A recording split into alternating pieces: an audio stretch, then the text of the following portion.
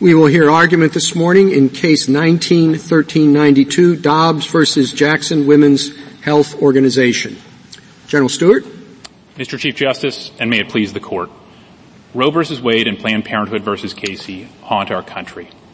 They have no basis in the Constitution. They have no home in our history or traditions. They've damaged the democratic process. They've poisoned the law. They've choked off compromise. For 50 years, they've kept this court at the center of a political battle that it can never resolve.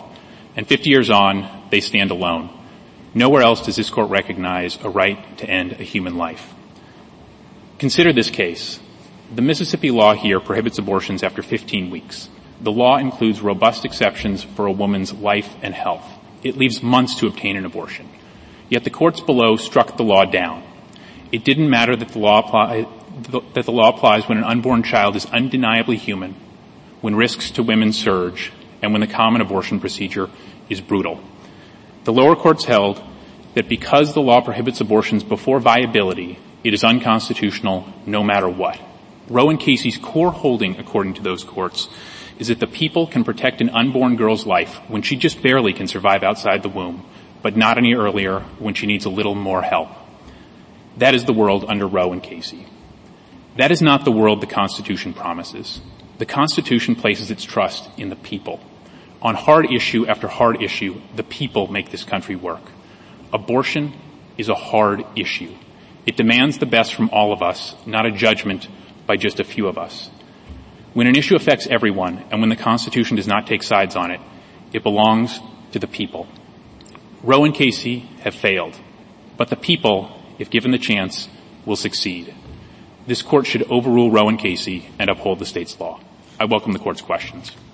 General Stewart, you focus on the right to abortion, but our jurisprudence seems to focus on, in Casey, autonomy, in Roe, privacy.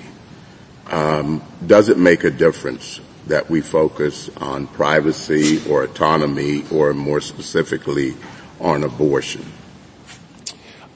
I think whichever one of those you're focusing on, Your Honor, particularly if you're focusing on the right to abortion, each of those starts to become a step removed for what's provided in the Constitution. Yes, the Constitution does provide, protect certain aspects of privacy, of autonomy, and the like. But as this court said in Glucksberg, going directly from general concepts of autonomy, of privacy, of bodily integrity, to a right is not how this court traditionally does due process analysis. So I think it just confirms whichever one of those you look at, Your Honor, a right to abortion is not grounded in the text, and it's grounded on abstract concepts that this court has rejected in other contexts as supplying a substantive right. You say that this is the only constitutional right that involves the taking of a life.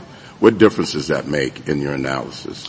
Sure, Your Honor. I think it makes a number of differences. One, I'd mention two in particular. One is it really does mark out the unbelievably profound ramifications of this area, which in many other areas, assisted suicide, a whole host of important areas that are important to dignity, autonomy, freedom, and important to matters of conscience. It marks it out as one of the unique areas where this court has taken that important issue to the people, and it's something that implicates life, and it just, I think, marks off, Justice Thomas, how problematic and unusual and how much of a break the court's abortion jurisprudence is from those other cases. If we don't overrule Casey or Roe, do you have a standard that you propose other than the viability standard? It would be, Your Honor, a clarified version of the undue burden standard. I would emphasize, I think, as Your Honor is alluding to, that no standard other than the rational basis review that applies to all laws will promote an administrable, workable, practicable, consistent jurisprudence that puts matters back with the people. I think anything heightened here is going to be problematic, but I would say if the court were not inclined to overrule Casey, the choice would be undue burden standard, untethered from any bright line viability rule. Well, I'd like to go to a different topic, back to Casey. Yes, I assume you've read Casey pretty thoroughly. Yes, Your Honor. And there are two parts. One is they reaffirm Roe. Put that to the side. The second is an opinion for the court, not for three people, but for the court. And that second part is about what stare decisis principles should be used to overrule a case like Roe. And they say Roe's special. What's special about it? They say it's rare. They call it a watershed. Why? Because the country is divided, because feelings run high, and yet the country, for better or for worse, decided to resolve their differences by this court laying down a constitutional principle, in this case, women's choice. That's what makes it rare. That's not what I'm asking about. I want your reaction to what they said follows from that.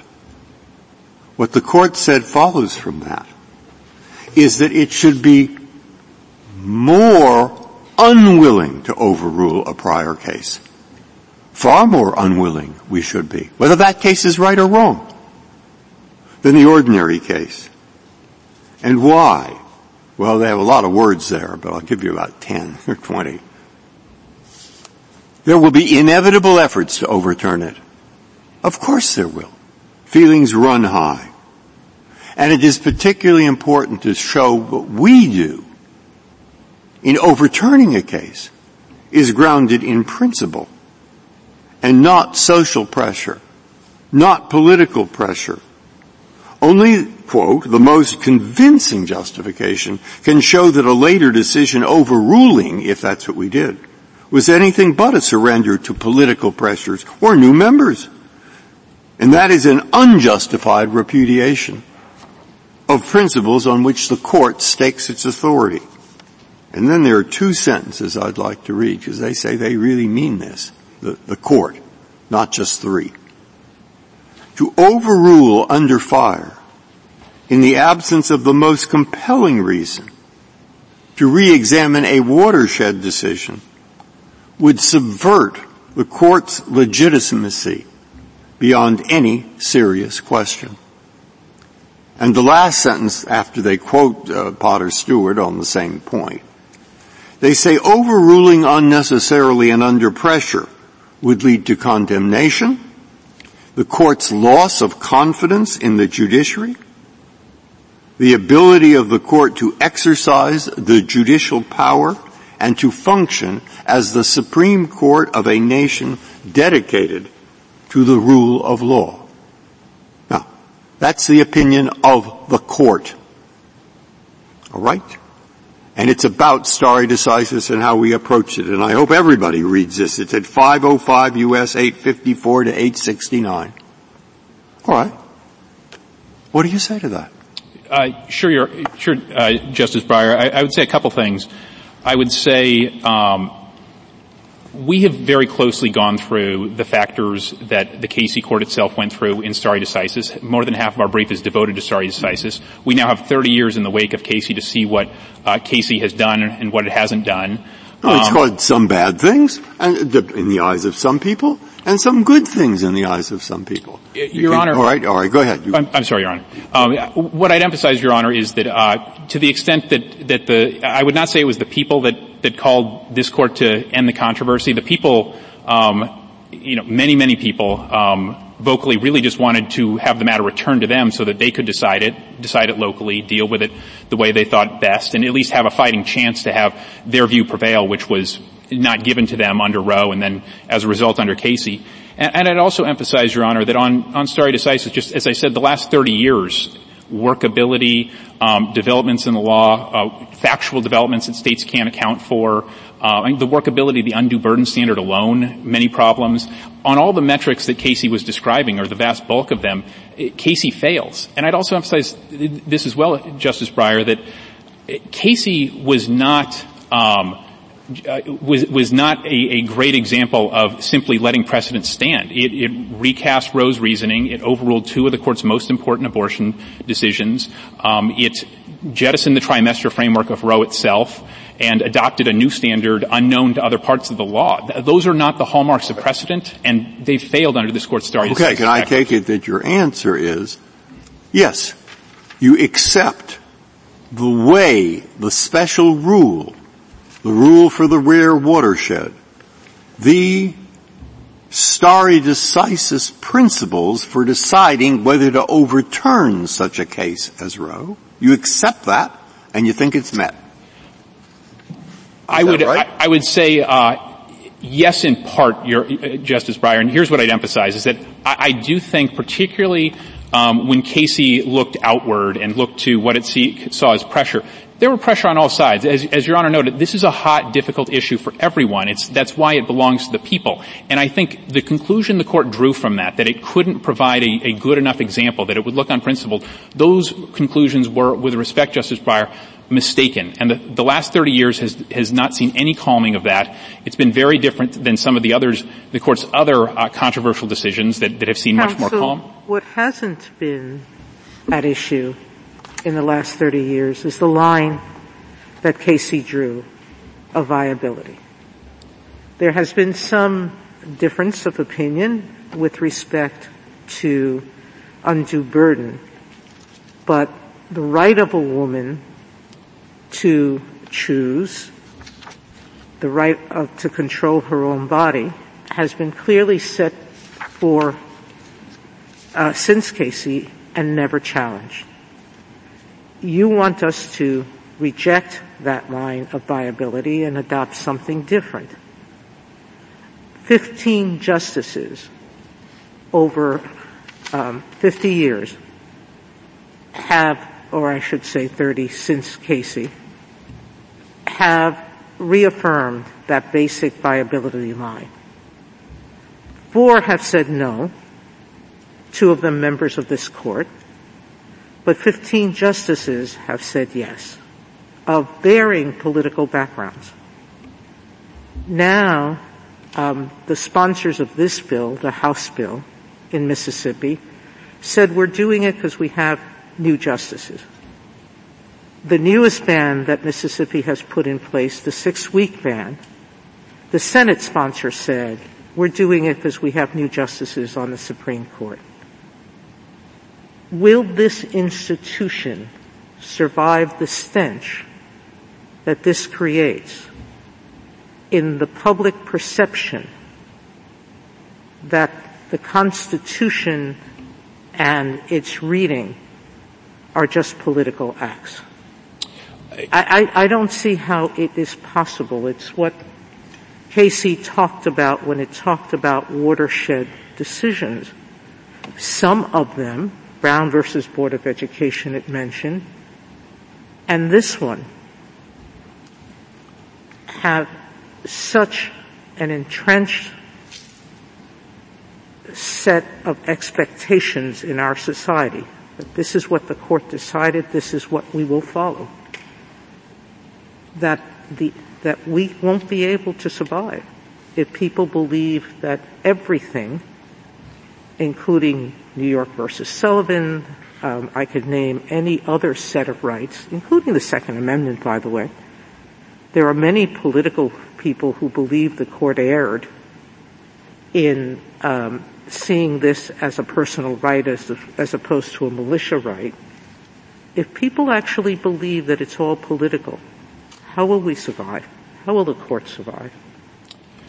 Justice Sotomayor, I think the concern about appearing political makes it absolutely imperative that the Court reach a decision well-grounded in the Constitution, in text, structure, history, and tradition, and that carefully goes through the stare decisis factors that we've laid out.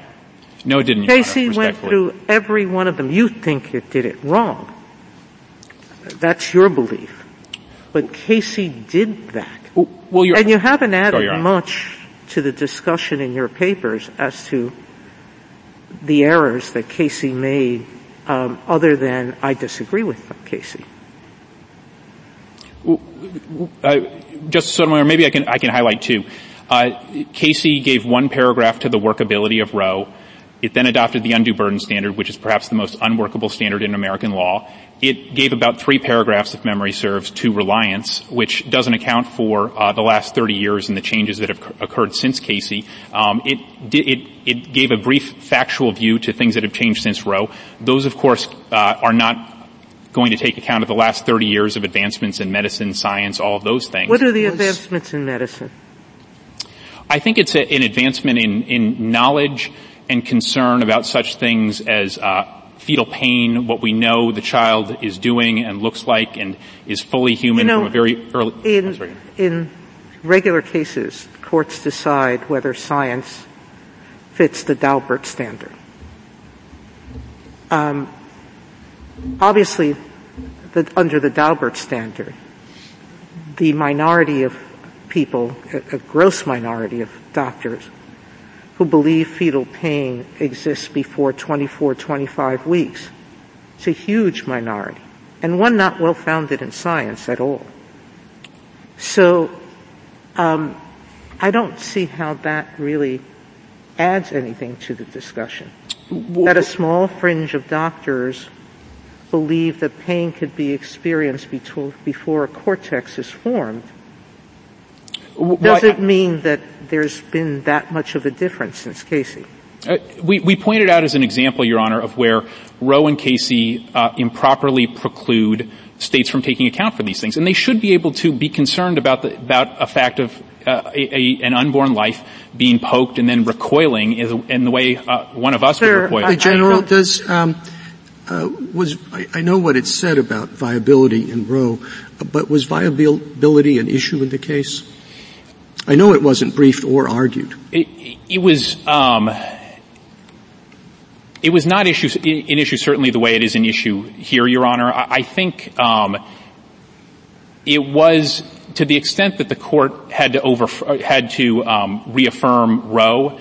The way to read that as something other than dicta would be done. I'm sorry, I don't know what that said. Was it an issue in Roe? Oh, in Roe? Yeah. I'm sorry, Your Honor. My understanding is no. I mean, the law there was didn't have a viability tag. That was inserted by. In fact, if I remember correctly, and it's an unfortunate source, but it's there. In his papers, Justice Blackmun said that the viability line was dicta, and presumably he had some insight on the question. I think, and I'd add, Your Honor, Justice Blackmun, in I think as well his papers pointed out the arbitrary nature of it and the line drawing problems in there too. And then in Casey said that was the core principle or the central principle in Roe, viability. It said that after tossing out the trimester formula, which many people thought was the core principle. But was viability at issue in Casey? I don't think it was squarely at issue, Your Honor. Again, it's a little hard not to take the court at its word when it emphasized that viability is the central part of Roe's holding and saying that it is reaffirming that. So we kind of take that as it stands, but the court it did not face a law like this, certainly, Mr. Chief Justice. May I finish my inquiry? Of course, Justice Sotomayor. Virtually every state defines a brain death as death. Yet the literature is filled with episodes of people who are completely and utterly brain dead, responding to stimuli. There's about 40% of dead people who, if you touch their feet, the foot will recoil. There are spontaneous acts by dead brain people. So I don't think that a response by a fetus necessarily proves that there's a sensation of pain or that there's consciousness. So I go back to my question of what has changed in science to show that the viability line is not a real line, that a fetus cannot survive. And I think that's what both courts below said, that you had no experts say that there is any viability before 23 to 24 months. And what I'd say is this, Justice Sotomayor, is that the fundamental problem with viability, it's not really something that rests on science so much. It's that viability is not tethered to anything in the Constitution, in history, or tradition. It's a quintessentially legislative line. A legislature could think that viability makes sense as a place to draw the line, but it's quite reasonable for a legislature to draw the line elsewhere. There's so much that's not in the Constitution, including the fact that we have the last word. Marbury versus Madison. There is not anything in the Constitution that says that the Supreme Court, is the last word on what the Constitution means. It was totally novel at that time. And yet, what the Court did was reason from the structure of the Constitution that that's what was intended. And here in Casey and in Roe, the Court said there is inherent in our structure that there are certain personal decisions that belong to individuals and the states can't intrude on them. We've recognized them in terms of the religion parents will teach their children. We've recognized it in their ability to educate at home if they choose. They just have to educate them. We have recognized that sense of privacy in people's choices about whether to use contraception or not. We've recognized it in their right to choose who they're going to marry. I fear none of those things are written in the Constitution. They have all, like Marbury versus Madison, been discerned from the structure of the Constitution. Why do we now say that somehow Roe versus Roe and Casey are so unusual that they must be overturned? Well, Justice Sotomayor, I would emphasize two things. When you're going beyond the Constitution, this Court has looked closely to... No, what I'm saying is they didn't go beyond the Constitution. Your Honor, they did not deduce those from the structure of the Constitution. They pointed to the 14th Amendment and reasoned that privacy in Roe, autonomy and similar values in Casey led to a right to abortion. That's not how this Court traditionally does things, including in the vast run of cases that Your Honor ran through. The Court looks to history and tradition, and here those decisively reject the proposition that states cannot legislate comprehensively on abortion before, after viability, and all throughout. So it's history and tradition, Your Honor. And I would also add, Your Honor, that those decisions, a great many of them draw, not just draw from text, history, and tradition, but they draw often clear lines, very workable, have not led to the many negative stare decisis factors that we identify here. General, go ahead. Go ahead, Dr. Barrett. Would a decision in your favor call any of the cases that Justice Sotomayor is identifying into question? No, Your Honor. I think for a couple reasons. First of all, I think the vast run of those cases, and some mentioned from time to time, I think Griswold, Lawrence, Obergefell, these are cases that draw clear rules. You can't ban contraception, can't ban intimate romantic relationships between consenting adults, can't ban marriage of people of the same sex. Clear rules that have engendered strong reliance interests and that have not produced negative consequences or all the many other negative stare decisis considerations we pointed out, Your Honor. Also, I'd add none of them involve the purposeful termination of a human life. So those two features, stare decisis and termination of a human life, Your Honor, puts all of those safely out of reach if the Court overrules here. Okay, so I'm sorry to interrupt again, but we really might be making progress. I mean, in the part that I read, of Casey. Yes, Your Honor. I think they go back 150 years. Maybe now we could go back 200.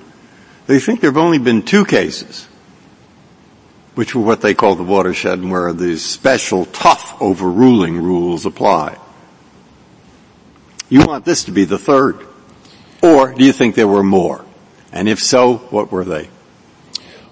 Well, Your Honor, I think there's quite a bit of difference. I think the question is never, is it bad to overrule, period? Surely stare... I'm asking you to think in their terms. There were two they mentioned, you see. And they don't want they don't want Roe to be the third.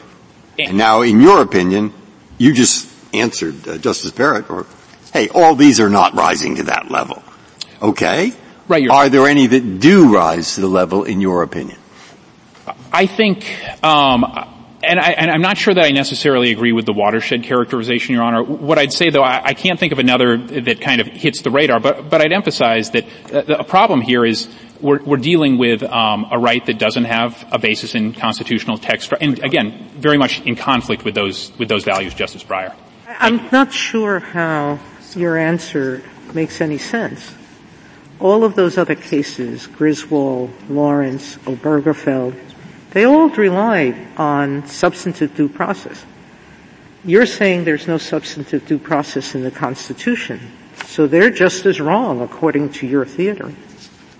No, Your Honor, we're quite comfortable with Washington versus Glucksberg and how it analyzes substantive due process, and it looks to text history. It looks to history and tradition to discipline the inquiry and make sure. I mean, in Obergefell, there was no history of same-sex marriage. And I think the court pointed out, look, when we were facing Loving versus Virginia. I'm not trying to argue that we should overturn those cases. I just think you're dissimulating when you say that any ruling here wouldn't have an effect on those. Respectfully, that's. Do you think that no state is going to think otherwise? That no people in the population aren't going to challenge those cases in court? I mean, Your Honor, we'll always have a diversity of views, but I think that's the point. I think that's one of the benefits of our society. Isn't that the point? That there's a diversity of views and people can vigorously debate and make decisions exactly, for themselves. And that's what we're still doing, and that's what we're doing under undue burden, but we haven't been doing it on the viability line. And neither one has worked well. The viability line discounts and disregards state interests, and the undue burden standard has all of the problems that How we is emphasize. Your interest anything but a religious view? The issue of when life begins has been hotly debated by philosophers since the beginning of time. It's still debated in religions. So when you say this is the only right that takes away from the state the ability to protect the life, that's a religious view, isn't it? Because it assumes that a fetus is life at when? You're not drawing when do you suggest we begin that life? Your Honor, aside from I'm putting it aside from religion. I'll try to. I think there might be more than one question, and I'll do my very best, Justice Sotomayor. I think this court in Gonzalez pretty clearly recognized that before viability, we are talking with unborn life with a human organism.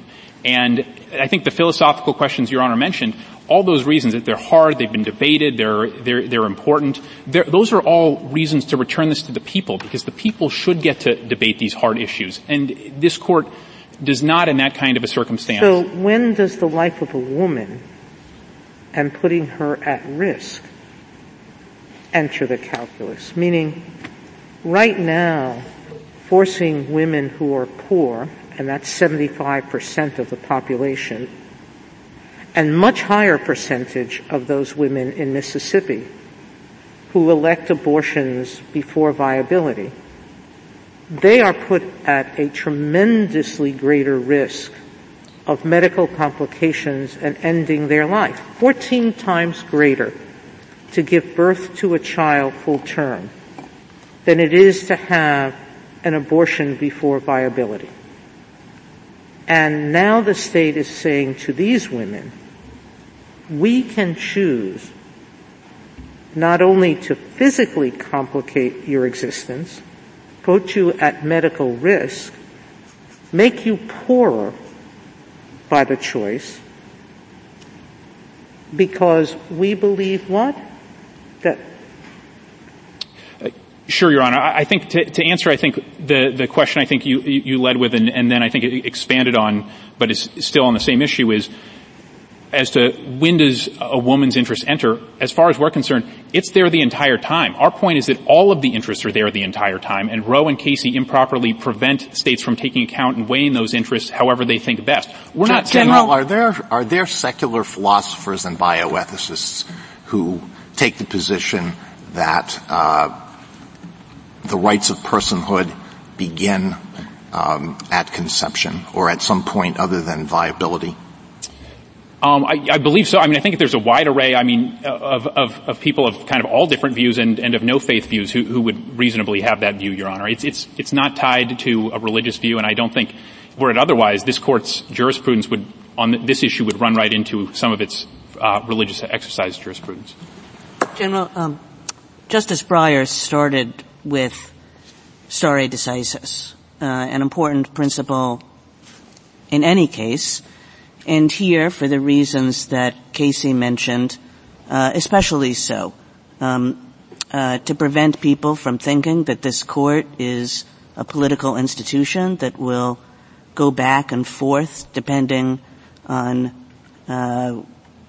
what part of the public yells loudest, and preventing people from thinking that the court will go back and forth depending on changes to the court's membership. And what strikes me about this case, and you come here very honestly, saying, we want you to discard the entire setup, and then even if you don't do that, we want you to discard the viability line, which you've acknowledged again today. Casey says is the heart, the central principle of Roe. And so usually there has to be a justification, a strong justification in a case like this beyond the fact that you think the case is wrong. And I guess what strikes me when I look at this case is that, not much has changed since Roe and Casey. That people think it's right or wrong based on the things that they have always thought it was right and wrong for. So the rationale behind those cases has something to do with the autonomy and the freedom and the dignity of women to pursue their lives as they wish, to protect their bodily integrity, to make the decisions that are most fundamental to the course of their lives. And always in those cases there was an understanding that there were important interests on the other side in protecting life or protecting the potential for life, whether people saw it one way or the other way, and that there was a difficult question here and a balance to be made. And it strikes me that some people think those decisions made the right balance and some people thought they made the wrong balance. But in the end, we are in the same exact place as we were then. Except that we're not, because there's been 50 years of water under the bridge, 50 years of decisions saying that this is part of our law, that this is part of the fabric of women's existence in this country, and that places us in an entirely different situation than if you had come in 50 years ago and made the same arguments. So I guess I just wanted to hear you react to that. Of course, Justice Kagan, thank you. I would emphasize a couple things, Your Honor. The fact that so much time has passed, let's say nothing had changed. That's not a point in Roe and Casey's favor. They have no basis in the Constitution. They adopt a right that purposefully leads to the termination of now millions of human lives. If nothing had changed, they'd be just as bad as they were 30 years ago, 50 years ago. And now we just have decades of damage, and we have a situation where nearly 30 years after Casey, the court unfortunately divides over what Casey, the lead case in the abortion area, even means. The lower courts are left not knowing what to do, I think kind of a fundamental problem here is, I think as Justice Gorsuch mentioned, emphasized in his opinion in June Medical, that the problem for lower court judges is the Constitution doesn't give them an answer to this. There's no neutral rule of law, so judges unfortunately have to look within themselves, and that's just never going to solve this issue. But if the matters return to the people can deal with it, they can work, they can compromise and reach different solutions. But if we don't do that, we're just going to have all this sort of damage, and at some point it's appropriate for the court to say enough, as it has in some of the great overrulings, in Brown and in other cases where it said this is just enough. Justice Harlan had it right in dissent in Plessy when he recognized that all are equal. And similarly here, the state should be able to recognize, hey, there are real values on both sides here. We think that this one slightly outweighs, we think that this one slightly outweighs, or we think that there's some balance to be drawn here. But if the court doesn't do that, Justice Kagan, it's just going to be continued damage, and the court will continue to plunge in this political issue. I apologize, Mr. Chief Justice. I've gone over. No, that's all right. I have just a few little, not little, I hope, questions. And the first gets back to the issue of viability. In your petition for cert, your first question, and the only one on which we granted review, was whether all pre-viability prohibitions on elective abortions are unconstitutional. And then I think it's fair to say that when you got to the brief on the merits, you kind of shifted gears and talked a lot more about whether or not Roe and Casey should be overruled. And I wanted to give you a chance to explain that. Sure, Your Honor. So a couple points. At the petition stage, we were, of course, we'd identified for the court 3 questions. We emphasized, as you do at the cert stage, hey, this is important. Only this court can resolve it.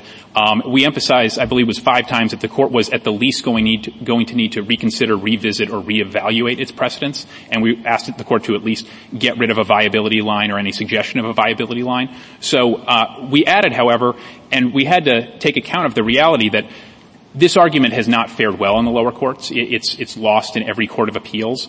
We raised the issue in addition, but once the court granted only the first question, we presented every argument as we, signaled we would present the full-blown constitutional merits argument with that fundamental question. So I'd emphasize that, Your Honor. It was kind of the shift you go from cert stage to merit stage. The court granted one question. That question, fairly includes what is the correct standard? Well, it fairly includes the broader arguments you raised. I'm not suggesting that. But on the other hand, it presumably included the viability question as well, because that's what you talked about in that one sentence.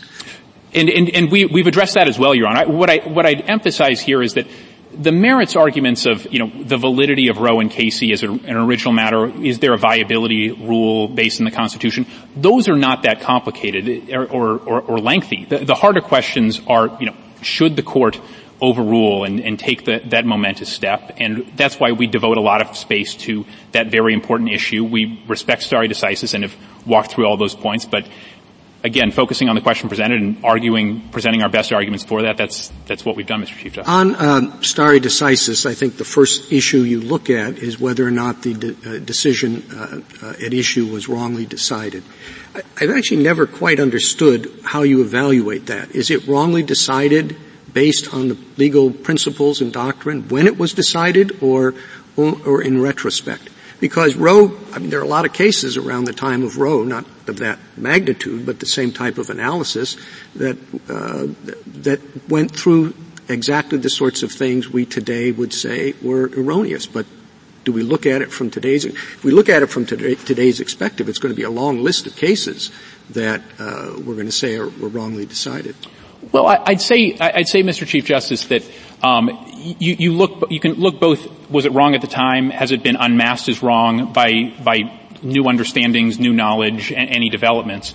But I don't think, as I think my colloquy with Justice Barrett indicated, the court won't have to be looking at many other areas, because this is an area that has a uniquely problematic set of stare decisis considerations. A lot of other controversial areas, or once controversial areas, are quite settled, clear rules, and don't have those considerations against them.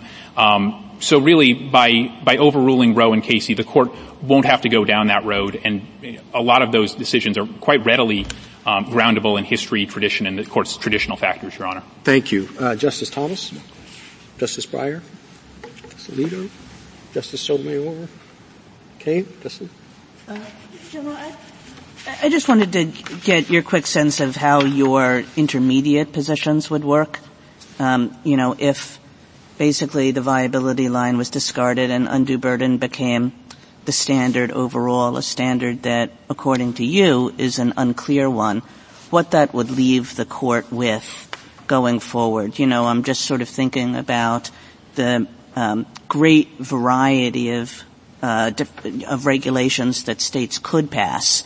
So whether one is 15 weeks and one is 12 weeks and one is 9 weeks, or variation across a wide variety of other dimensions, what would that look like coming to the court? How do you think we should we would be able to deal with that, or how would you counsel us to deal with that if the court were to go down that road?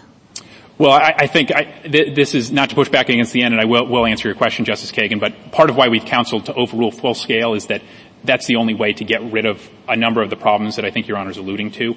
And that's that when you have the undue burden standard, it's a very hard standard to apply. It's not objective. The court looks to the record in each case and what's going on. I mean, the court in Casey itself said under this record, this is not an undue burden. You couldn't say necessarily for certain that a certain number of weeks one place would be an undue burden, but would be okay another place.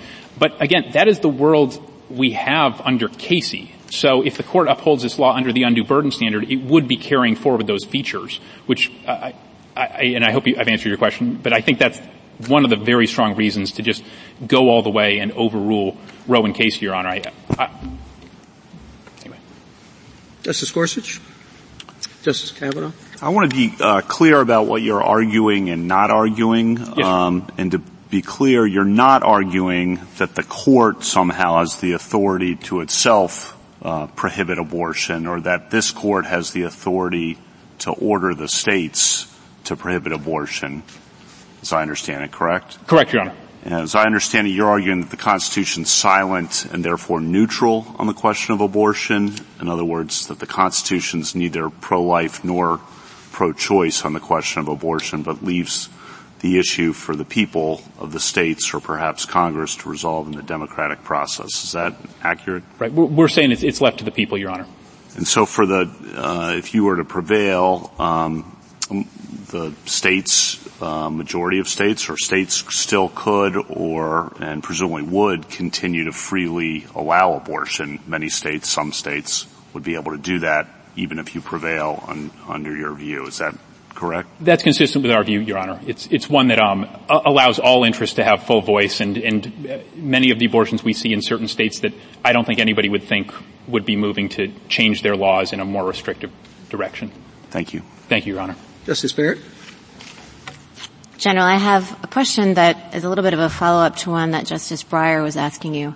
That's about stare decisis, and I think a lot of the colloquy you've had with all of us has been about the benefits of stare decisis, which I don't think anyone disputes. And of course, no one can dispute because it's part of our stare decisis doctrine that it's not an inexorable command and that there are some circumstances in which overruling is possible. You know, we have Plessy, Brown, we have Bowers versus Hardwick to Lawrence. But in thinking about stare decisis, which is obviously the core of this case, how should we be thinking about it? I mean, Justice Breyer pointed out that in Casey, and in some respects, well, it was a different conception of stare decisis insofar as it very explicitly took into account public reaction. Is that a factor that you accept? Or are you arguing that we should minimize that factor? And is there a different set of rules? It is true that Casey identified Brown and West Coast Hotel as watershed decisions, but is there a distinct set of stare decisis considerations applicable to what the court might decide as a watershed decision? I don't think there should be a distinct set of considerations there, Your Honor. I think what I emphasize,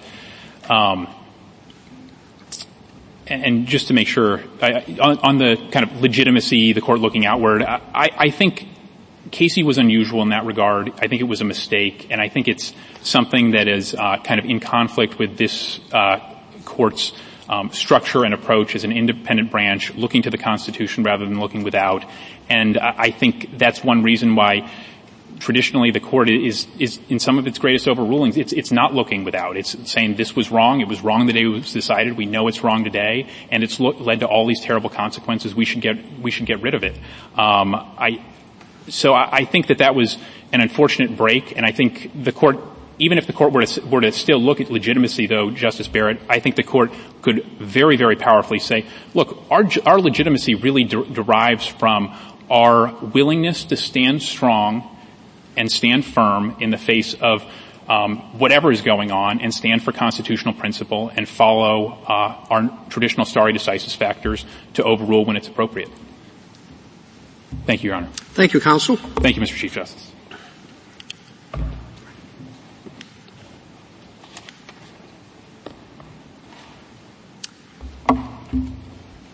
Ms. Rickleman?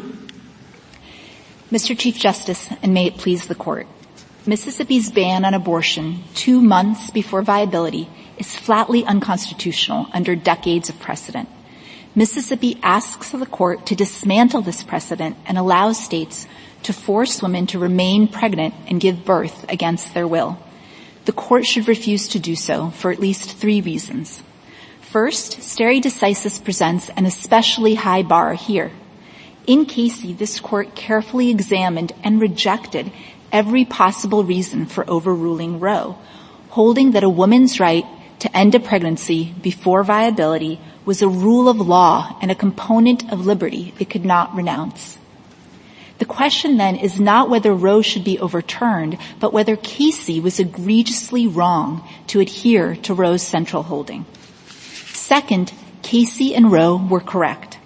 For a state to take control of a woman's body and demand that she go through pregnancy and childbirth with all the physical risks and life-altering consequences that brings is a fundamental deprivation of her liberty. Preserving a woman's right to make this decision until viability protects her liberty while logically balancing the other interests at stake. Third, eliminating or reducing the right to abortion will propel women backwards.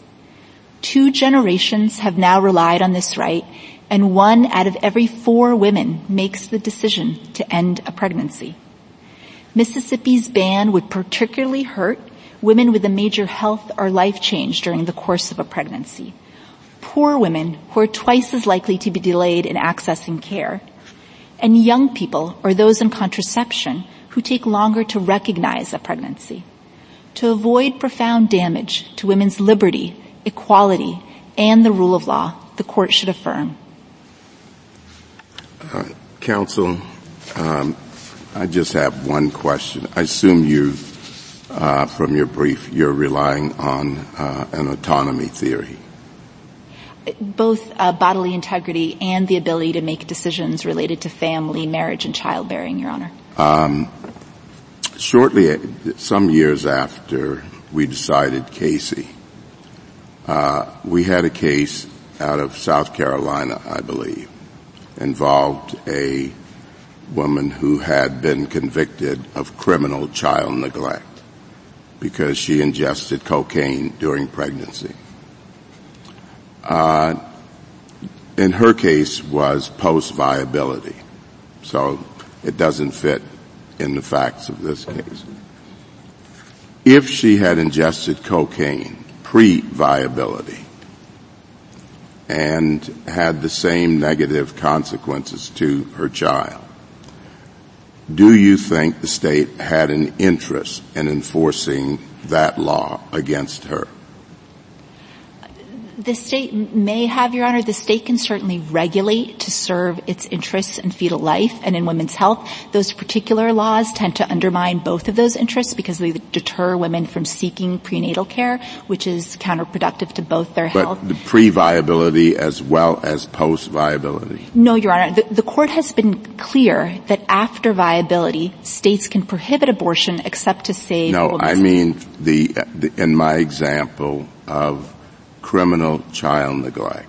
I understand your argument is about abortion. I am trying to look at the issue of bodily autonomy and whether or not she has a right also to bodily autonomy in the case of ingesting an illegal substance and causing harm to a pre-viability fetus.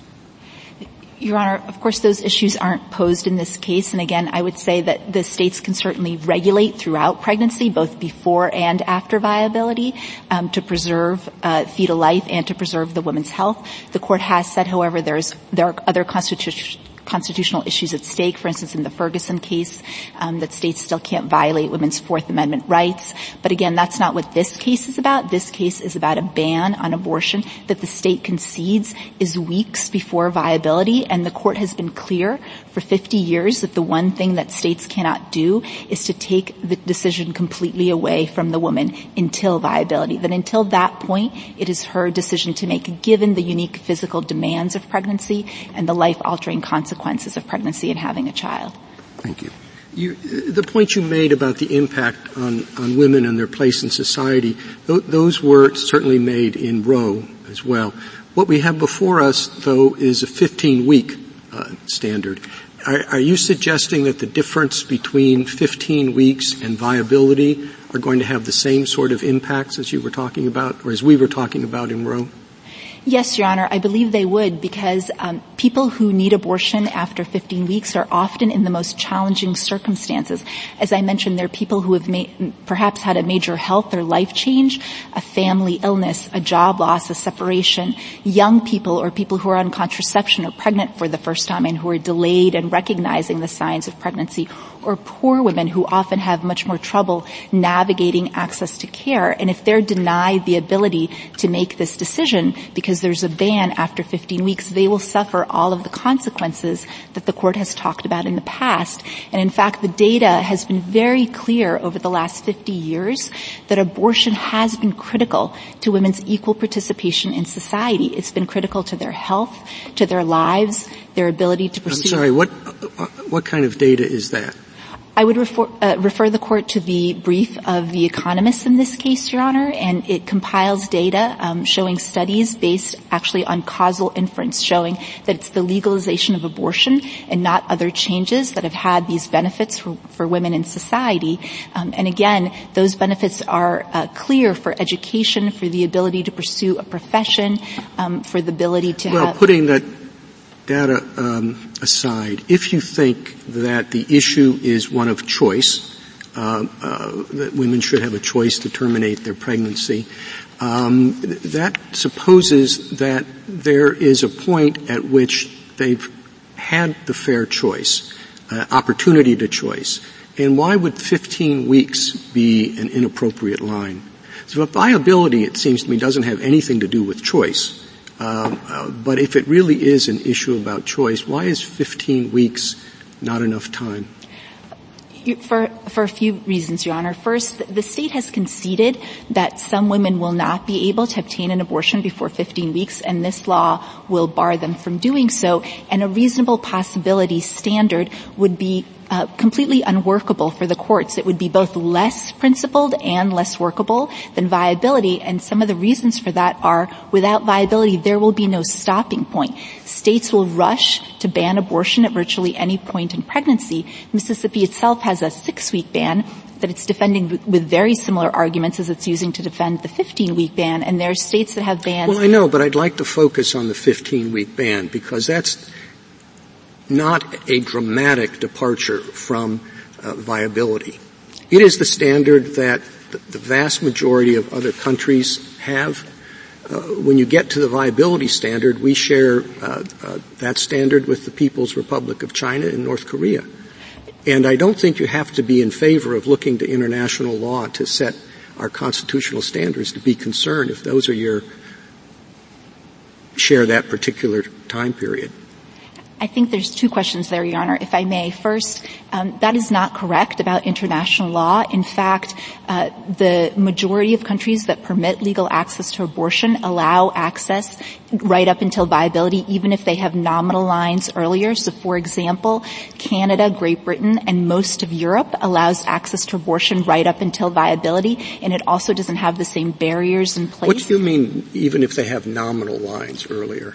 Some countries, Your Honor, have a nominal line of 12 weeks or 18 weeks, but they permit legal access to abortion after that point for broad social reasons, health reasons, socioeconomic reasons. So their regimes really aren't comparable, and they also don't have the same types of barriers that we have here. So if the court were to move the line substantially backwards, and 15 weeks is 9 weeks before viability, Your Honor, it's quite a bit backwards, it may need to reconsider the rules around regulations, because if it's cutting the time period to obtain an abortion roughly in half, then those barriers are going to be much more important.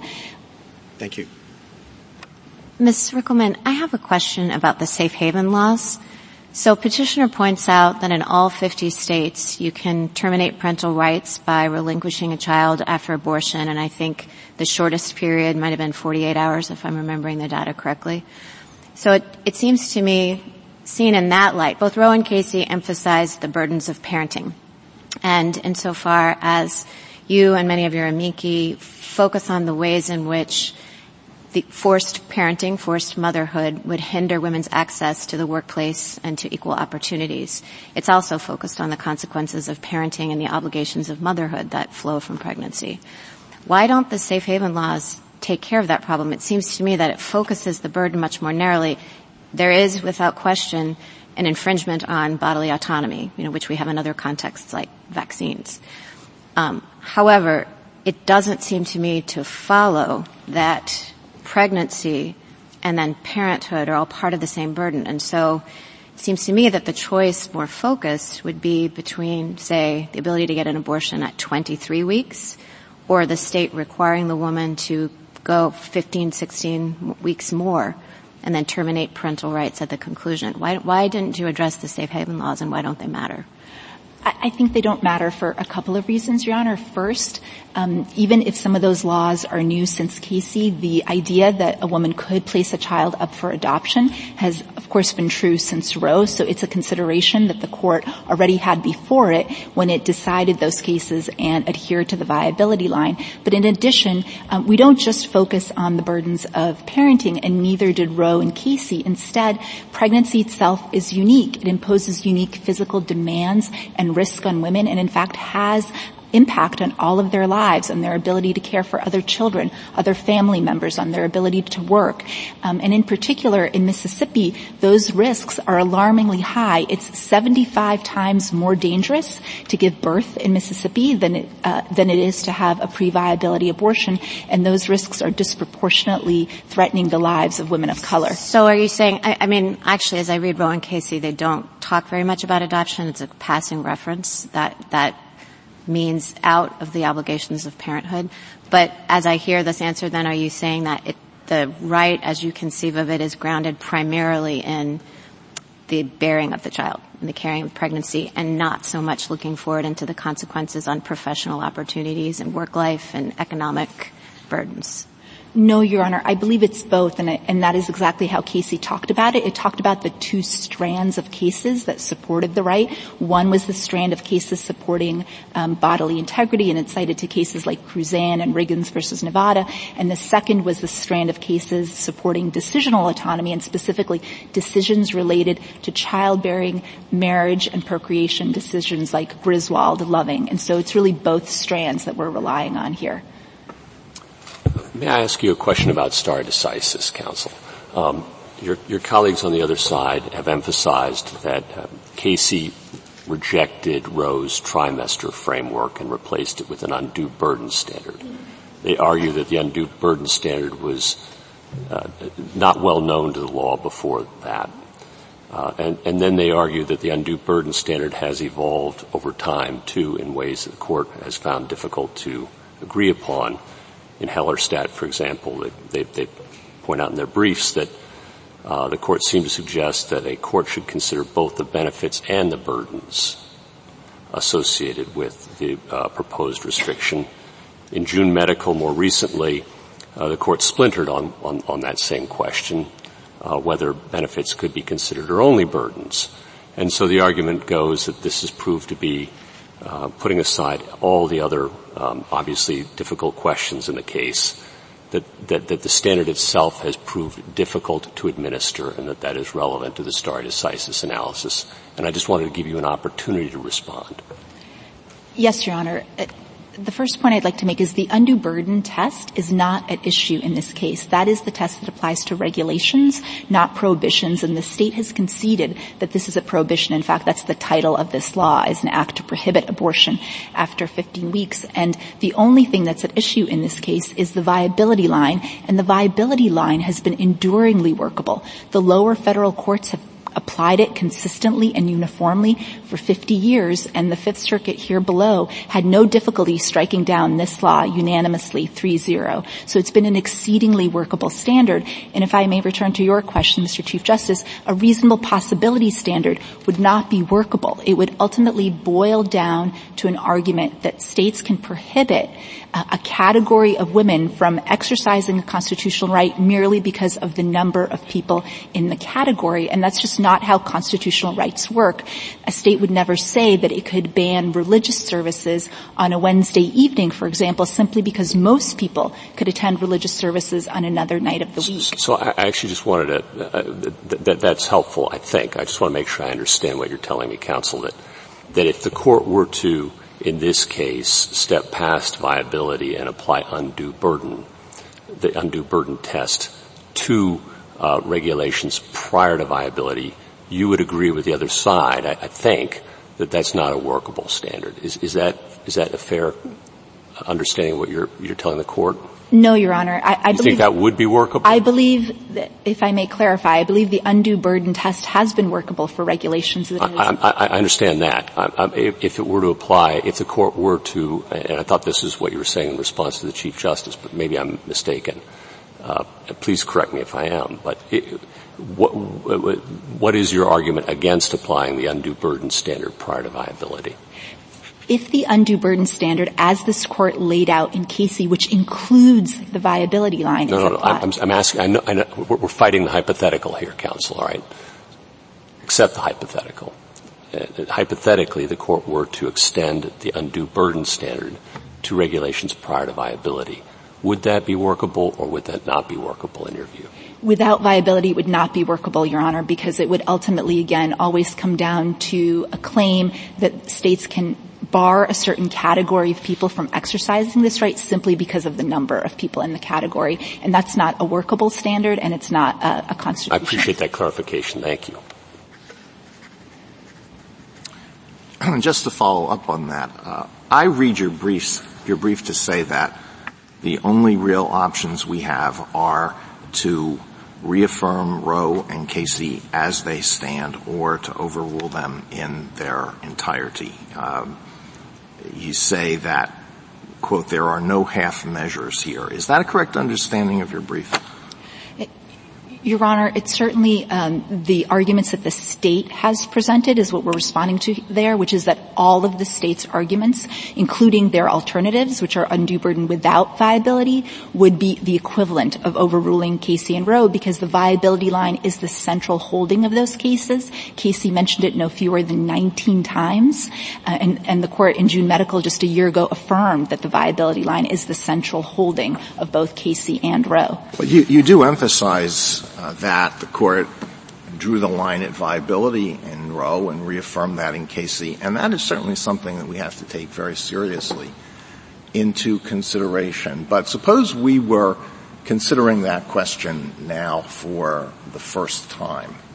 I'm sure you know the arguments about the viability line as well as I do, probably better than I do. What would you say in defense of that line? What would you say to the argument that has been made many times by people who are pro-choice and pro-life that the line really doesn't make any sense, that it is, as Justice Blackmun himself described it, arbitrary? If a woman wants to be free of the burdens of pregnancy, that interest does not disappear the moment the viability line is crossed. Isn't that right? No, Your Honor. And if I may make a few points to answer your question. First, I think the state views viability as arbitrary because it completely discounts the woman's interest. But viability. No, but does a woman upon reaching the point of viability, does not the woman have the same interest that she had before viability in being free of this pregnancy that she no longer wants to continue? Viability is a principled line, Your Honor, because in ordering the I'm trying to see whether it is a principled line. Yeah, you agree with me, at least on that point, that a woman still has the same interest in terminating her pregnancy after the viability line has been crossed? Yes, Your Honor, but the court balanced the interest, and in ordering the interest of the state. Look at the interest on the other side. The fetus has an interest in having a life, and that doesn't change, does it, from the point before viability to the point after viability?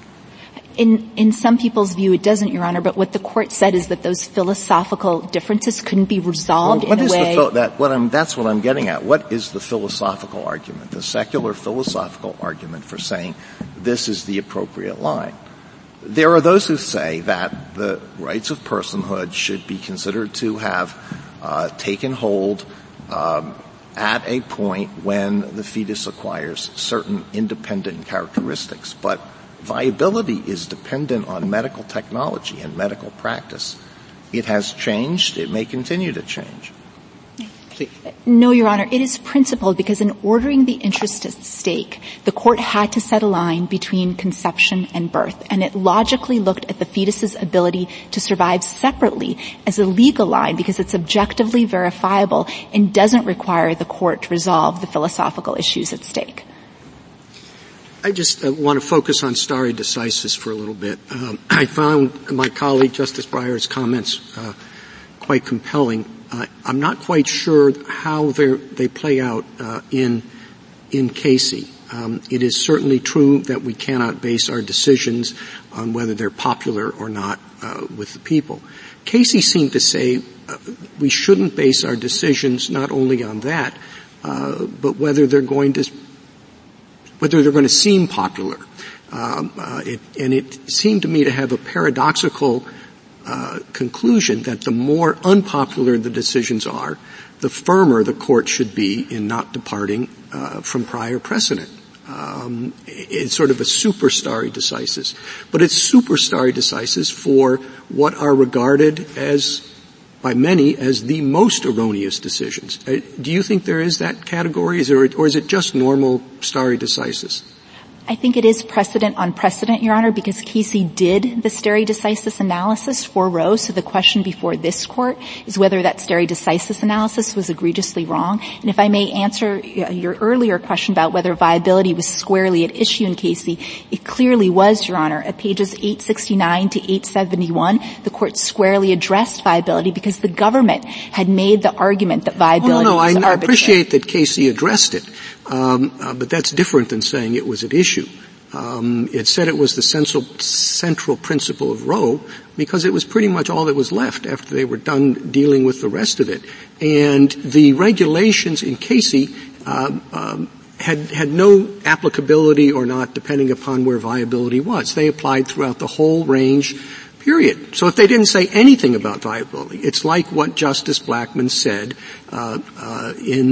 when discussing among his colleagues, which is a good reason not to have papers out that early, is that they don't have to address the line drawing at all in Roe, and they didn't have to address the line drawing at all in Casey.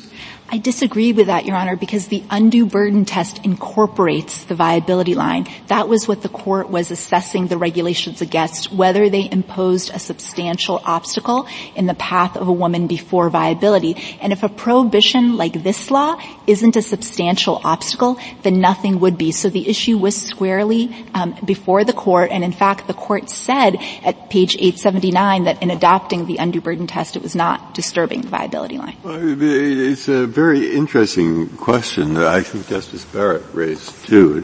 It's usually just philosophical, but I think it has bite here. When I read Casey, it's not just one-on-one, two is greater than one. Yeah, Casey plus Roe is greater than they're making a point that we're an institution perhaps more than a court of appeals or a district court. It's Hamilton's point. No purse. No sword. And yet we have to have public support. And that comes primarily, says Casey. I wonder if it was O'Connor who wrote that. I don't know. But it comes primarily from people believing that we do our job. We use reason. We don't look to just what's popular. And that's where you're seeing the paradox. But the problem with the super case, of which we've heard three mentioned, the problem with the super case like this, the rare case, the watershed case, where people are really opposed on both sides, and they really fight each other, is they're going to be ready to say, no, you're just political. You're just politicians. And that's what kills us. as an American institution. That's what they're saying. So we're looking at it for that, but we are looking too, and that, they say, is a reason why. A reason why, when you get a case like that, you better be damn sure that the normal stare considerations, stare decisis overruling are really there in spades, double, triple, quadruple, and then they go through and show they're not. Okay? What's the paradox? Maybe you think I've just made an argument that there isn't one, but really, in my head, I'm thinking I'm not sure. There may be one. And I don't know if you've ever thought about this. I don't know if you've ever, when that occurred to you, I don't want to overrule the stare, I wouldn't want the court to overrule the stare decisis section of Casey. You say? And that's what I think is being brought up, and maybe I haven't made it clearer, but I've tried to. Yes, Your Honor. I think the point that the court was making was that the fact that some states may continue to enact laws in the teeth of the court's precedent has never been enough of a reason to overrule, and that's true for a number of decisions that the court has issued. The fact that some people continue to disagree with them is not a basis to discard that precedent. Justice Thomas, anything further? Back to my original question. I know your interest here is in abortion. I understand that. But if I were to ask you what constitutional right protects the right to abortion, is it privacy? Is it autonomy? What would it be? It's liberty, Your Honor. It's the textual protection in the 14th Amendment that a state can't deprive a person of liberty without due process of law, and the court has interpreted liberty to include the right to make family decisions and the right to physical autonomy, including the right to end a pre-viability pregnancy. So it's all of the above. Well, that's how the court has interpreted the Liberty Clause for over 100 years in cases going back to Meyer, Griswold, Carey, Loving, Lawrence. Yeah, but all of those sort of just come out of Lochner. We've dropped part of it. So I understand what you're saying, but what I'm trying to focus on is to lower the level of generality, or at least be a little bit more specific. In the old days, we used to say it was a right to privacy that the court found in the substantive due process clause. Okay. Or in substantive due process. And I'm trying to get you to tell me, what are we relying on now? Is it privacy? Is it autonomy? What is it? I think it continues to be liberty, and the right exists whatever level of generality the court applies. There was a tradition under the common law for centuries of women being able to end their pregnancies. But in addition, when it comes to decisions related to family, marriage, and childbearing, the court has done the analysis at a higher level of generality, and that makes sense because otherwise the Constitution would reinforce the historical discrimination against women. Thank you. Justice Breyer? Justice Alito? Well, you just mentioned the common law, so let me ask you a couple of questions about history. Did any state constitutional provision recognize that abortion was a right, liberty, or immunity in 1868 when the 14th Amendment was adopted?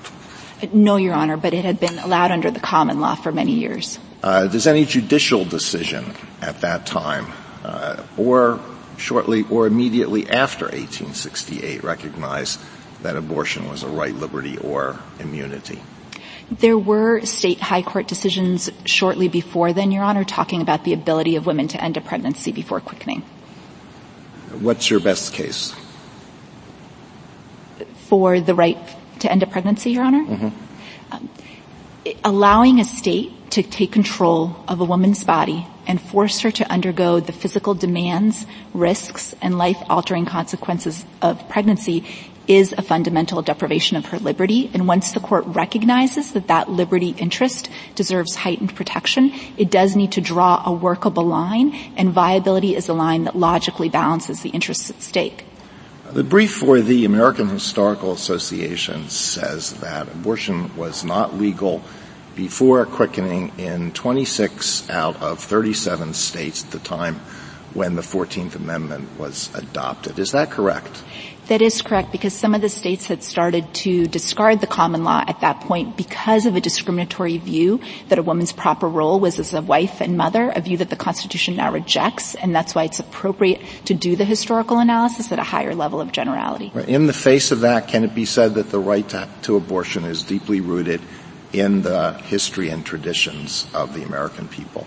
Yes, it can, Your Honor. Again, at the founding, women were able to end their pregnancy under the common law, and in fact, this court in Glucksburg specifically discussed Casey as a decision based on history and tradition, and at note 19 specifically called out and relied on Roe's conclusion that at the time of the founding and well into the 1800s, women had the ability to end a pregnancy. What was the principal source that the court relied on in Roe for its historical analysis? Who was the author of that article? I apologize, Your Honor. I don't remember the author. I know that the court spent many pages of the opinion doing a historical analysis. There's also a brief on behalf of several key American historian associations that go through that history in detail, because there's even more information now that supports Roe's legal conclusions. All right, thank you.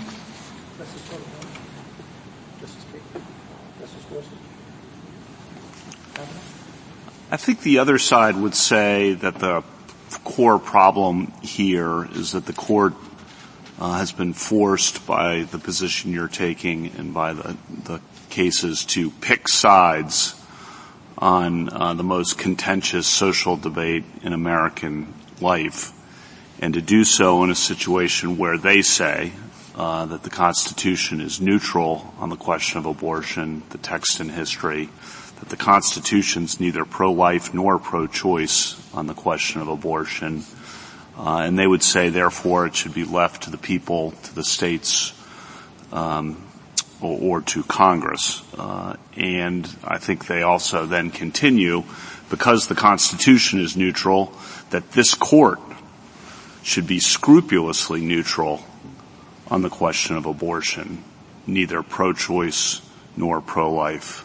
But because they say the Constitution doesn't give us the authority, we should leave it to the states, and we should be scrupulously neutral on the question. And that they are saying here, I think, that we should return to a position of neutrality on that contentious social issue rather than continuing to pick sides on that issue. So I think that's, at a big picture level, their argument. I want to give you a chance to respond to that.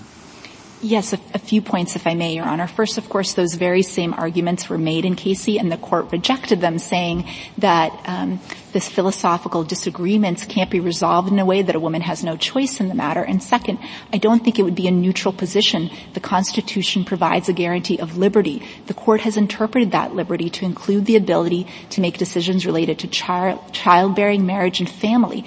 Women have an equal right to liberty under the Constitution, Your Honor, and if they're not able to make this decision, if states can take control of women's bodies and force them to endure months of pregnancy and childbirth, then they will never have equal status under the Constitution.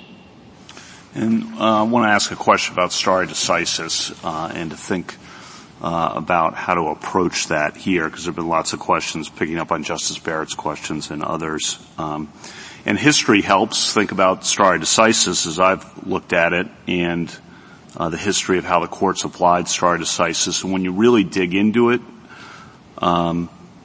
history tells a somewhat different story, I think, than is sometimes assumed. If you think about some of the most important cases, the most consequential cases in this court's history, there's a string of them where the cases overruled precedent. Brown v. Board, outlawed separate but equal. Baker versus Carr, which set the stage for one person, one vote. West Coast Hotel, which recognized the state's authority to regulate business. Miranda versus Arizona, which required police to give warnings when about the right to remain silent and to have an attorney present to suspects in criminal custody. Lawrence v. Texas, which said that the state may not prohibit same-sex conduct. Mapp versus Ohio, which held that the exclusionary rule applies to state criminal prosecutions to exclude evidence obtained in violation of the Fourth Amendment. Gideon versus Wainwright, which guaranteed the right to counsel in criminal cases. Obergefell, which recognized a constitutional right to same-sex marriage. In each of those cases, and that's a list, and I could go on, and those are some of the most consequential and important in the court's history, the court overruled precedent. And it turns out if the court in those cases had listened and they were presented with arguments in those cases, adhere to precedent in Brown v. Board, adhere to Plessy, in West Coast Hotel, adhere to Atkins, and adhere to Lochner. And if the court had done that in those cases, the country would be a much different place.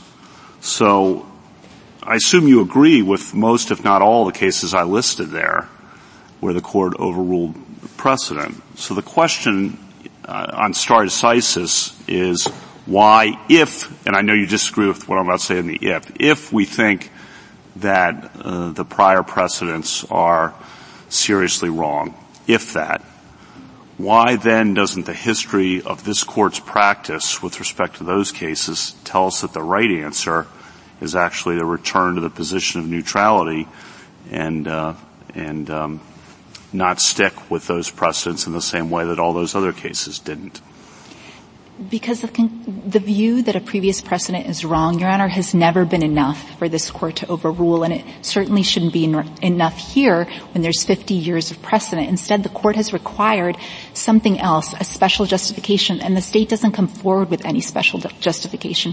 It makes the same exact arguments the court already considered and rejected in its stare decisis analysis in Casey, and in fact, there is nothing different. There is no less need today than 30 years ago or 50 years ago for women to be able to make this fundamental decision for themselves about their bodies, lives, and health. Thank you. Justice Barrett? I want to ask you a follow-up question. The Chief was asking about the viability line and if that was the right place, if that's the right line to draw. So let's take it out of the question of stare decisis and imagine that there's a state constitution that's identical to the 14th Amendment's due process clause. And a state Supreme Court has to decide as a matter of state constitutional law what the scope of an abortion right is. And the second trimester ends at 27 weeks. And so that state Supreme Court says, we think that the right exists, in an absolute sense that the state cannot take away the right up to 27 weeks. And then after that adopts an undue burden standard. As a matter of first principles, is that line acceptable as a matter of constitutional law? Your Honor, it may be, but I think that the question in this case is whether a line is obviously more principled or obviously more workable than viability because of the stare decisis context. That's the Roe framework, basically, the trimester. Why wouldn't that be workable if you pick a line and say the end of the second trimester, 27 weeks, third trimester, states' interests increase? I don't understand why 27 weeks is less workable than 24. I'm not trying to suggest it is, Your Honor. And what I was trying to suggest is that the viability line is a principled and workable line. So to change it, there would have to be a new line that's obviously more principled and more workable. And the line that the court has drawn actually... But that's stare decisis. I'm asking as a matter of first principles. As a matter of first principle, the viability line makes sense because if the state constitution is the same... As a matter of prudential judgment. It's not constitutionally required as a matter of first principles because in fact, we could decide to be more protective and say 27 weeks end of the second trimester. You could, Your Honor, but the viability line makes sense given the protection for liberty because it comes from the woman's liberty interest in resisting state control of her body. And once the court recognizes that interest, it does need to draw a line, as it does in many other constitutional contexts like the Fourth and Fifth Amendment. And the viability line, as I mentioned, makes sense because it focuses on the fetus's ability to survive separately, which is an appropriate legal line because it's objectively verifiable and doesn't delve into philosophical questions about when life begins. Thank you, counsel.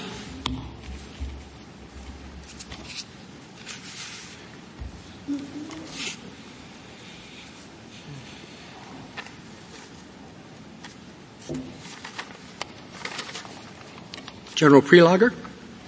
Mr. Chief Justice, and may it please the Court. For a half-century, this Court has correctly recognized that the Constitution protects a woman's fundamental right to decide whether to end a pregnancy before viability. That guarantee that the state cannot force a woman to carry a pregnancy to term and give birth has engendered substantial individual and societal reliance. The real-world effects of overruling Roe and Casey would be severe and swift. Nearly half of the states already have or are expected to enact bans on abortion at all stages of pregnancy, many without exceptions for rape or incest. Women who are unable to travel hundreds of miles to gain access to legal abortion will be required to continue with their pregnancies and give birth, with profound effects on their bodies, their health, and the course of their lives. If this court renounces the liberty interest recognized in Roe and reaffirmed in Casey, it would be an unprecedented contraction of individual rights and a stark departure from principles of stare decisis. The court has never revoked a right that is so fundamental to so many Americans and so central to their ability to participate fully and equally in society. The court should not overrule this central component of women's liberty. General, would you specifically tell me, state what the right is? Is it specifically abortion? Is it liberty? Is it autonomy? Is it privacy? The right is grounded in the liberty component of the 14th Amendment, Justice Thomas, but I think that it promotes interests in autonomy, bodily integrity, liberty, and equality. And I do think that it is specifically the right to abortion here, the right of a woman to be able to control without the state forcing her to continue a pregnancy, whether to carry that baby to term. I understand we're talking about abortion here, but what is confusing is that if we were talking about the Second Amendment, I know exactly what we're talking about. If we're talking about the Fourth Amendment, I know what we're talking about because it's written, it's there. What specifically is the right here that we're talking about? Well, Justice Thomas, I think that the court in those other contexts with respect to those other amendments has had to articulate what the text means and the bounds of the constitutional guarantees. And it's done so through a variety of different tests that implement First Amendment rights, Second Amendment rights, Fourth Amendment rights. So I don't think that there is anything unprecedented or anomalous about the right that the court articulated in Roe and Casey and the way that it implemented that right by defining the scope of the liberty interest by reference to viability and providing that that is the moment when the balance of interest tips and when the state can act to prohibit a woman from getting an abortion based on its interest in protecting the fetal life at that point. So the right specifically is abortion. It's the right of a woman prior to viability to control whether to continue with a pregnancy, yes. Thank you. General, I am interested in Justice Kavanaugh's long litany of cases in which we've overruled precedent, and we have. Yet you did call this unprecedented. As I see the structure of the Constitution, the body of it is the relationship of the three branches of government. And then there is the relationship of the federal government to the state. And through our incorporation of the 14th Amendment of the state vis-a-vis the individual, it's the federal government and the state's relationship to individuals.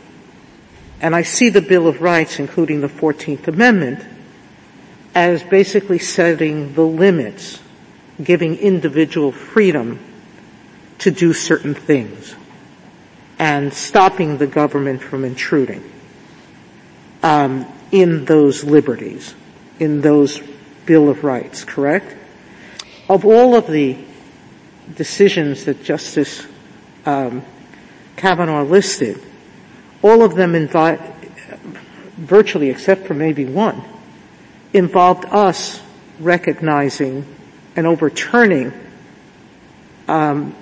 state control over issues that we said belong to individuals.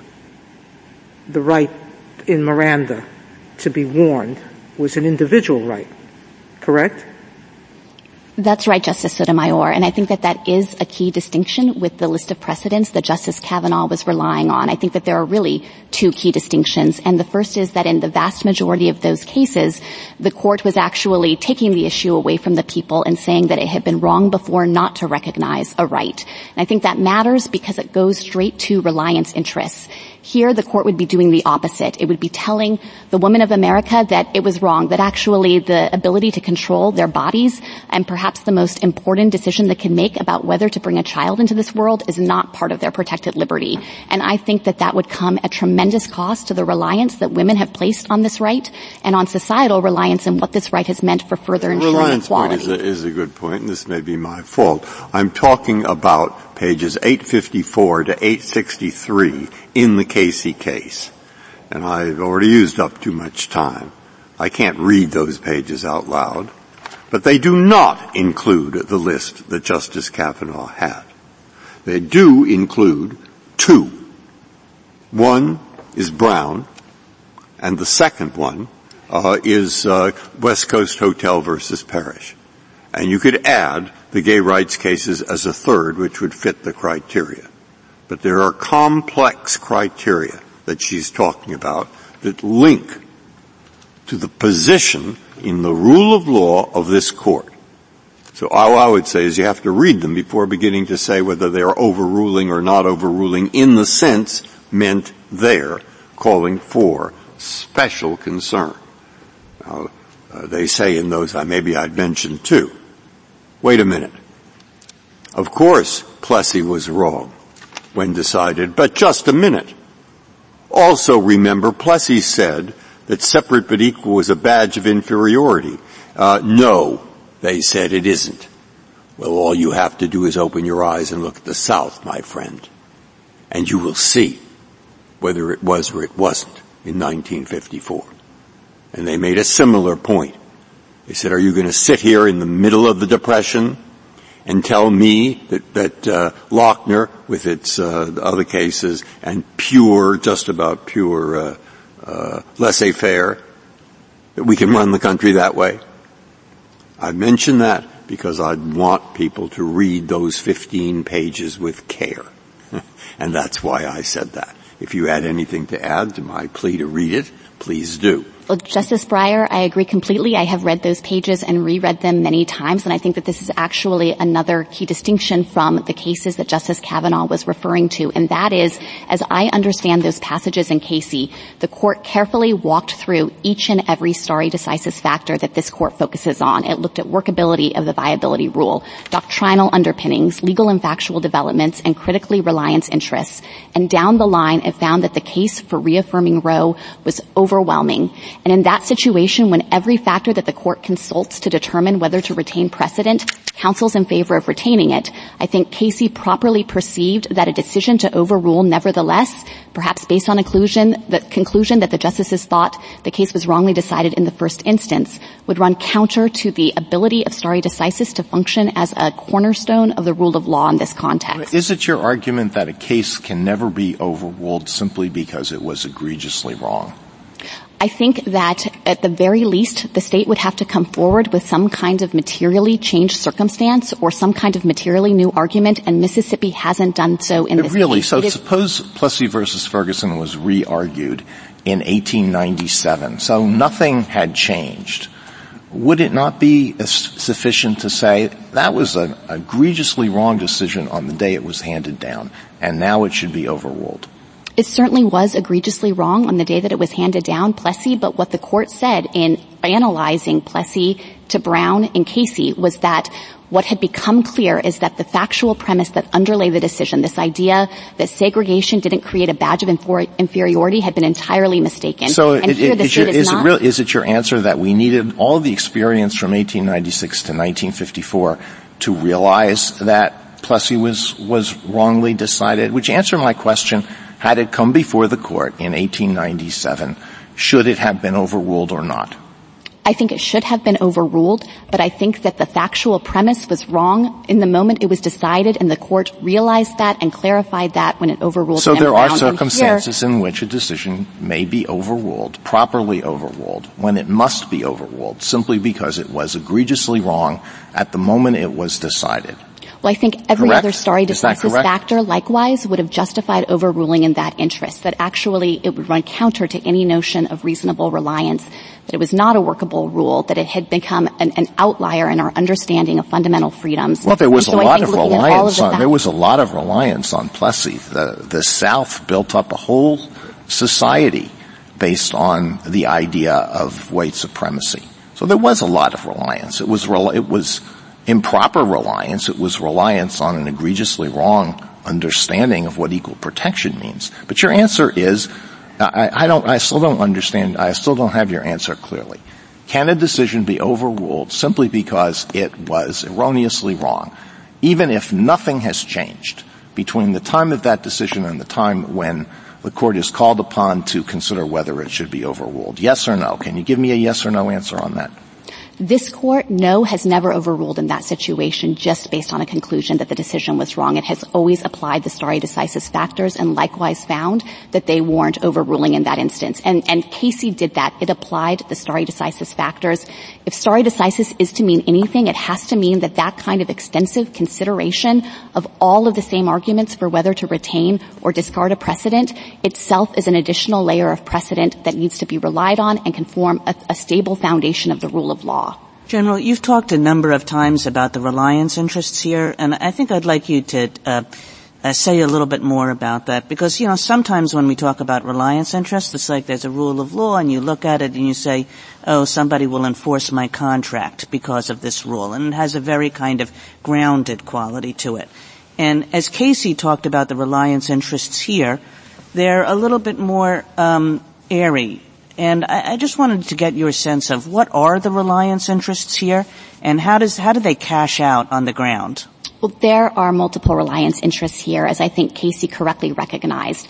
Casey pointed to the individual reliance of women and their partners who had been able to organize their lives and make important life decisions against the backdrop of having control over this incredibly consequential decision whether to have a child. And people make decisions in reliance on having that kind of reproductive control, decisions about where to live, what relationships to enter into, what investments to make in their jobs and careers. And so I think on a very individual level, there has been profound reliance. And it's certainly the case that not every woman in America has needed to exercise this right or has wanted to, but 1 in 4 American women have had an abortion. And for those women, the right secured by Roe and Casey has been critical in ensuring that they can control their bodies and control their lives. And then I think there's a second dimension to it that Casey also properly recognized, and that's the societal dimension. That's the understanding of our society, even though this has been a controversial decision, that this is a liberty interest of women. It's the case that not everyone agrees with Roe versus Wade, but just about every person in America knows what this court held. They know how the court has defined this concept of liberty for women and what control they will have in the situation of an unplanned pregnancy. And for the court to reverse course now, I think would run counter to that societal reliance and the very concept we have of what equality is guaranteed to women in this country. It is certainly true that there can be some planning by some people about pregnancy. People who are raped don't have a choice, whether it's by an outsider or their own husband. And not everybody can afford contraceptives, contrary to your adversary's brief. In fact, 19% of the women in Mississippi are uninsured, so they don't have money to pay for contraceptives. So, but why their point in their brief was, contraceptives, if you use them, the failure rate is very small, et cetera, how can there be real reliance? So could you address that issue? Of course. So first, this is not a new circumstance. Since Roe and Casey, contraceptives existed in 1973 and in 1992, and still the court recognized that unplanned pregnancies would persist and deeply implicate the liberty interest of women. But I think even on the facts, the state is mistaken here. A contraceptive failure rate in this country is at about 10% using the most common methods. That means that women using contraceptives, approximately 1 in 10 will experience an unplanned pregnancy in the first year of use alone. About half the women who have unplanned pregnancies were on contraceptives in the month that occurred. And so I think the idea that contraceptives could make the need for abortion dissipate is just contrary to the factual reality. You also mentioned, or maybe it was your co-counsel, that life changes for women after 15 weeks. That's exactly right, Justice Sotomayor, and I think that this is responsive as well to the questions that the Chief Justice was asking about, in particular, the impact of enforcing a 15-week bar in this case. The court has always looked at that issue by looking at the people for whom the law is a restriction, not those for whom it's irrelevant. So the question is, why would women need access to abortion after 15 weeks, and what is the effect on them? And there are any number of women who cannot get an abortion earlier. They don't realize that they're pregnant. That's especially true of women who are young or don't haven't experienced a pregnancy before, or their life circumstances change, as you referred to, Justice Sotomayor. They lose their job, or their relationship breaks apart, or they have medical complications. Or for many women, they don't have the resources to pay for it earlier. It takes time for them to raise the money or make the appropriate logistical arrangements to be able to take time off work and travel and have child care. And for all those women in this category who need access to abortion after 15 weeks, the fact that other women were able to exercise their constitutional rights does nothing to diminish the impact on their liberty interests in forcing them to continue with that pregnancy. Thank you. General, following up on that, would that argument be true in terms of viability as well? In other words, your discussion of the reliance interests and the ability of women and men to control their lives in reliance on the right to an abortion, the argument would not be as strong, I think you'll have to concede, given what we're talking about, which is not a prohibition. It's a 15-week line. Is that right? Yes. You have to hypothesize people who have planned their lives according to a 24 or whatever week limit it is, but not a 15-week limit on abortion, right? Well, I don't think the court has ever analyzed reliance with that kind of parsing. I think here the force of the viability line is that it's clearly demarcated the scope of a woman's protected liberty interest in this context. And the state is not actually asking this court to replace it with a clear 15-week line that would provide some measure of continued protection for this right. They're asking the court to reverse the liberty interest altogether or leave it up in the air. And if that were to happen, then immediately states with 6-week bans, 8-week bans, 10-week bans, and so on would seek to enforce those with no continued guidance of what the scope of the liberty interest is going forward. Well, that may be what they're asking for, but the thing that is at issue before us today is 15 weeks. And I just wonder what the strength of your reliance arguments, which sounded to me like being based on a total prohibition, would be if there isn't a total prohibition. And as far as viability goes, I don't see what that has to do with the question of choice at all. Well, I think as Casey emphasized in reaffirming the viability line, the court justified that as having both a logical and a biological justification, that it marks the point in pregnancy when the fetus is capable of meaningful life. No, that's what John Hart Ely explained was a complete syllogism. That's the definition of viability. It's not a reason that viability is a good line. Well, it's focused on the idea of fetal separateness, and I think that that is a line that also accords with the history and tradition in this country of abortion regulation. Contrary to the state's arguments here, at the time of the founding and for most of early American history, women had an ability to access abortion in the early stages of pregnancy, and it was only when the fetus was deemed sufficiently separate the states could act to bar that. So I think that the viability line also aligns with history and tradition in that respect. Justice Thomas? You heard my question to counsel earlier about the woman who was convicted of criminal child neglect. What would be your reaction to that as far as her liberty, and whether or not the liberty interest that we're talking about extends to her? Well, Justice Thomas, I have to confess that I haven't read the specific case you're referring to, but if I understand the question you were posing, it sounds as though the state is seeking to regulate for a child that's been born that was injured while it was inside the womb. And I think that we are not denying that a state has an interest there. We're not denying that a state has an interest here either. Roe recognized that states have interests that exist from the outset of pregnancy.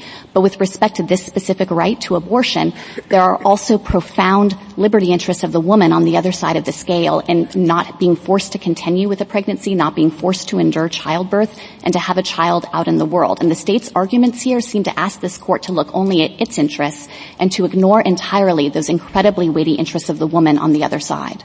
Thank you. Justice Breyer? No? Justice Gorsuch? Anything further? I just want to make sure I understand your response to the Chief Justice. If this court were to reject the viability line, do you see any other intelligible principle that the court could choose? Well, I think that it would be critically important, even if this court were to reject the viability line, to reinforce and reaffirm the fundamental and profound liberty interest at stake here. I'm sorry for interrupting, but that wasn't my question. I understand that point fully by the end of this argument. That is deeply clear to me. I understand your position. I'm just asking a question about whether you think there would be another alternative line that the government would propose. We're not. You emphasized that if 15 weeks were approved, then we'd have cases about 12 and 10 and 8 and 6. And so my question is there a line in there that the government believes would be principled or not? I don't think there's any line that could be more principled than viability. I think the factors the court would have to think about are what is most consistent with precedent, what would be clear and workable, and what would preserve the essential components of the liberty interest. And viability checks all of those boxes and has the advantage as well as being a rule of law for 50 years. Thank you. That's helpful, counsel. Appreciate it. Justice Kavanaugh? You make a very forceful argument and identify critically important interests that are at stake in this issue. No doubt about that. The other side says, though, that there are two interests at stake, that there's also the interest in fetal life at stake as well. And in your brief, you say that the existing framework accommodates, that's your word, both the interest of the pregnant woman and the interest of the fetus. And the problem, I think the other side would say, and the reason this issue is hard, is that you can't accommodate both interests. You have to pick. That's the fundamental problem. And one interest has to prevail over the other at any given point in time. And that's why this is so challenging, I think. And the question then becomes, what does the Constitution say about that? And I just want to get your reaction to what the other side's theme is, and I've mentioned it in my prior questions. When you have those two interests at stake, and both are important, as you acknowledge, why should this court be the arbiter rather than Congress, the state legislatures, state Supreme Courts, the people being able to resolve this? And there'll be different answers in Mississippi and New York, different answers in Alabama than California, because there are two different interests at stake, and the people in those states might value those interests somewhat differently. Why is that not the right answer? Justice Kavanaugh, it's not the right answer because the court correctly recognized that this is a fundamental right of women. And the nature of fundamental rights is that it's not left up to state legislatures to decide whether to honor them or not. And it's true, different rules would prevail throughout the country if this court were to overrule Roe and Casey. But what that would mean is that women in those states who are refusing to honor their rights and who are forcing them to continue to use their bodies to sustain a pregnancy and then to bring a child into the world will have no recourse other than to travel if they're able to afford it, or to attempt abortion outside the confines of the medical system, or to have a child, even though that was not the best choice for them and their family. Thank you. Justice Barrett? I have a follow-up to Justice Kagan's question about reliance. I'm just trying to nail down, and I asked Ms. Rickleman this question too, but I'm not sure that I fully understand the government's position or Ms. Rickleman's position.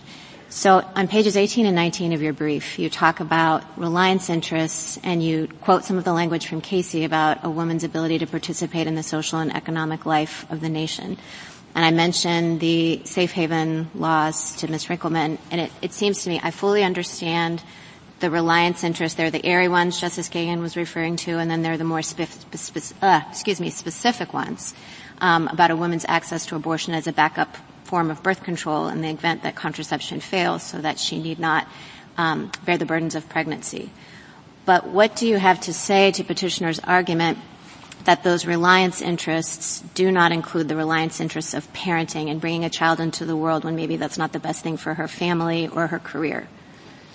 I think the state is wrong about that, and I think where the analysis goes wrong in reliance on those safe haven laws is overlooking the consequences of forcing a woman upon her the choice of having to decide whether to give a child up for adoption. That itself is its own monumental decision for her. And so I think that there's nothing new about the safe haven laws, or at least nothing new about the availability of adoption as an alternative.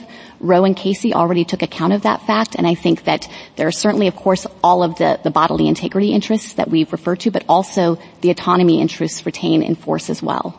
Okay, so it's the reliance interests in the right to be able to choose to terminate the pregnancy rather than having to terminate the parental rights. I think that is part of it, yes, and I think for many women that is an incredibly difficult choice, but it's one that this court for 50 years has recognized must be left up to them based on their beliefs and their conscience and their determination about what is best for the course of their lives. Thank you, General. Thank you, General. Rebuttal, General Stewart. Thank you, Mr. Chief Justice. I'd like to do my best to make 3 points. First, picking up where you just left off, Justice Barrett, on safe haven laws. The respondents in this case, I believe, as Your Honor pointed out, have emphasized parenting burdens being a lead or the lead reason that women seek abortions. I would emphasize safe haven laws, as best I've been able to find, first came into existence in 1999 in Texas. They're now ubiquitous, and you're correct, Justice Barrett, that they relieve that huge burden. I would also add that as to burdens during pregnancy, I would emphasize that contraception is more accessible and affordable and available than it was at the time of Roe or Casey. It serves the same goal of allowing women to decide if, when, and how many children to have. And I would also note, just frankly, the lowest cost abortion at Jackson Women's Health is $600 for the abortion. Additional costs and further fees. According to my friends, the respondents and their amici, there are also additional costs related to travel, taking off time off of work, accommodations, all of those sorts of things. Whether somebody is uninsured or not, the costs of contraception are consistently significantly less than those.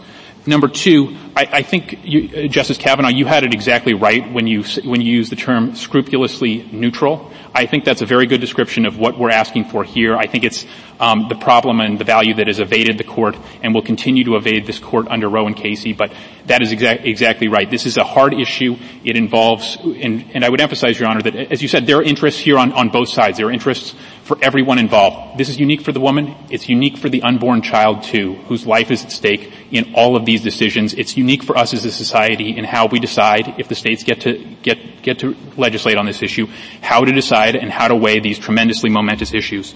In closing, I would say that in his dissent in Plessy versus Ferguson, Justice Harlan emphasized that there is no caste system here. The humblest in our country is the peer of the most powerful. Our Constitution neither knows nor tolerates distinctions on the basis of race. It took 58 years for this court to recognize the truth of those realities in a decision, and that was the greatest decision that this court ever reached. We're running on 50 years of Roe. It is an egregiously wrong decision that has inflicted tremendous damage on our country and will continue to do so and take innumerable human lives unless and until this court overrules it. We ask the court to do so in this case and uphold the state's law. Thank you, Your Honor. Thank you, General. Counsel, the case is submitted.